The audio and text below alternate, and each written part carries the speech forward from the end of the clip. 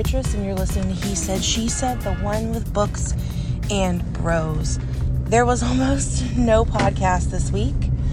Even now, it's going to be very casual. It's not scripted. I'm on the way to prayer at my church. It's the second day of teaching in 2020. I had glorious dreams of all I would accomplish last night, and I fell asleep around 7:30. And I hear that my parents tried to wake me up, but were unsuccessful. So there's that. This podcast is coming at you today because of Rachel. Rachel, who sent me the direct message and said that you felt like you were calling into a radio show. Rachel, we have still not received a reply to that direct message because I'm terrible at life this week, but I hope when you hear this that it counts. Also, clearly, I'm going to message Rachel back. Guys, calm down. So, here's where we're at. I was at prayer several weeks ago, and I was at the altar where my pastor usually prays because he was on vacation, so I took his spot joyfully. And I was taken back to this memory of another time that I had been in prayer.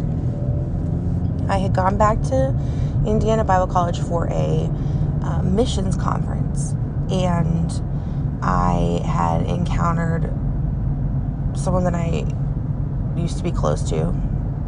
LOL, she says vaguely. And they were happy, and they were progressing, and they were moving forward.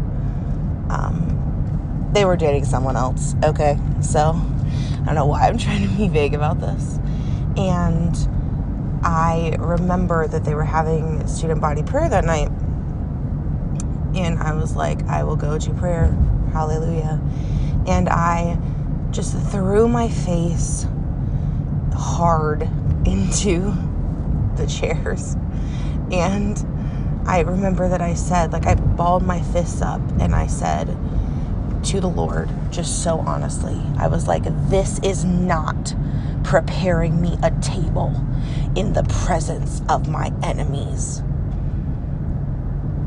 And the Lord took me back to that moment several weeks ago, and he began to speak to me, and he said, do you not know that I was forging the silverware even then?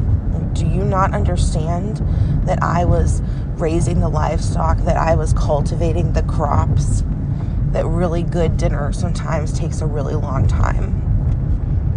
I was already doing it. And then I could just hear the hustle and the bustle in the kitchen. I peeked my head through the door of the dining room, and I saw the Lord painstakingly setting the table himself. And it was the most powerful moment that I have had, after which I immediately was launched into 2 days of the most crippling self-esteem that I have experienced in my entire life. Now, I do not walk around thinking that I'm the bee's knees, but I don't have the kind of low self-esteem that makes your people pay for it. You know what I'm saying? I am still able to look outward and contribute to society and hopefully not just be a gaping hole of need all the time, I think. Maybe don't tell me if that's wrong. And I mean 2 days where I am in bed sobbing, why, Lord, could you not just make me pretty? Thank you for making me useful. Thank you for making me smart. Thank you for making me, a good person. Thank you for making me beautiful. But why could you not just make me run-of-the-mill Instagram aesthetic pretty? Why? And I'm not fun enough. I'm not smart enough. I am boring. I'm walking around absolutely crippled by all of these thoughts. So 2 things happen. 1, I go into the classroom of a teacher friend, and she's asking me, what I do for fun.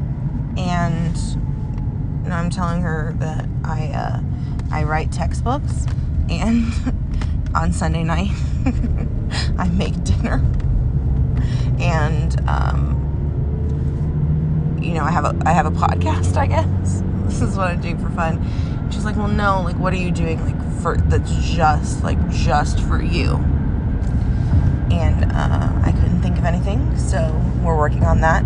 Apparently, if I have to buy plants, which I would kill, so no, or if I have to color, which kind of appeals to me, but as a side note, I would like to point out to you that I would not like to color, I don't color adult coloring books. It would have to be a Disney princess type situation if I were going to color. If that was information about me for free, you're welcome.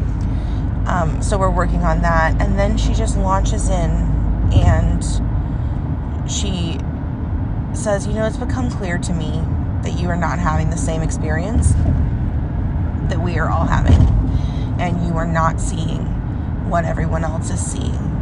And I think that it would be okay if you walked up into your classroom and through these hallways and knew that you were a queen. I don't think that anybody would judge that. I don't think that anyone would think that it was vain.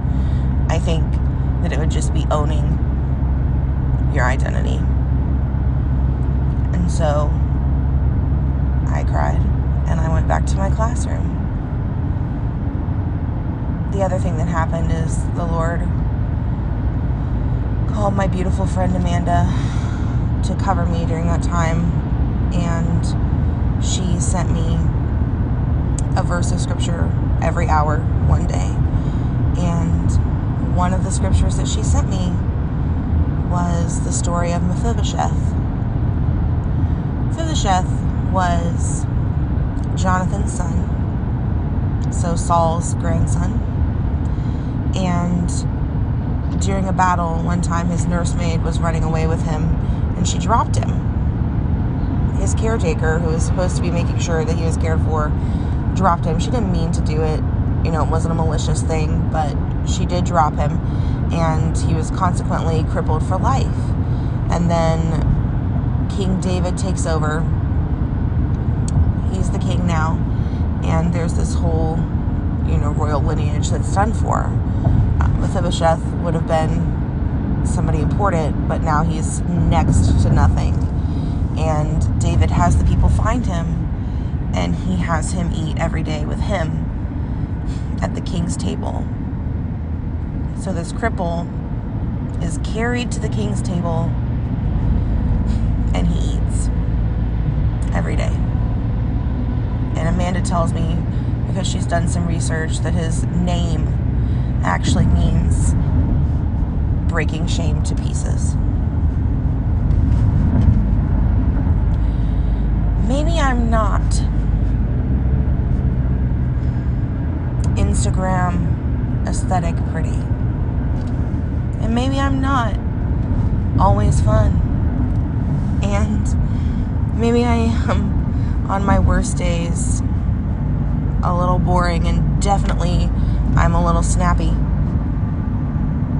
It doesn't matter. It doesn't matter.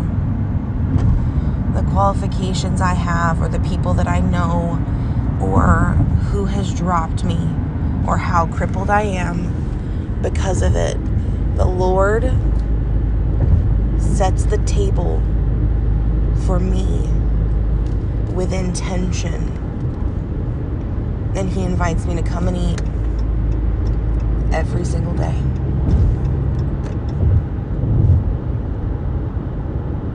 Maybe you might be struggling a little bit. Maybe you're worried that you're not good enough for all that He has for you. And I think it would be okay to understand that you are. I think it would be okay to walk around knowing that you're royalty because he makes you so, because you are his, because you are an heir in Christ, because he has called you, and because he qualifies who he calls. I don't think anybody would think that was vain. I think that the people around you would get that you're just owning your identity in him. Here's a tiny way that I own my identity in my classroom, guys. Let's all look through his eyes so that he can help us love through his heart. Let's remember that his heart is far better, far bigger than ours ever could be, and that's what he uses to love us. And let's all listen to this. Hear ye, hear ye. All hail the Queen. Hear ye, hear ye. All hail the Queen. You've been listening to He Said, She Said, the one with Books and Bros. Hopefully something you've heard made you smile, inspired you to think, or called you nearer to a friend who sticks closer than a brother. Thank you for taking time. Thank you for making space. We'll catch you next week, same time, same place.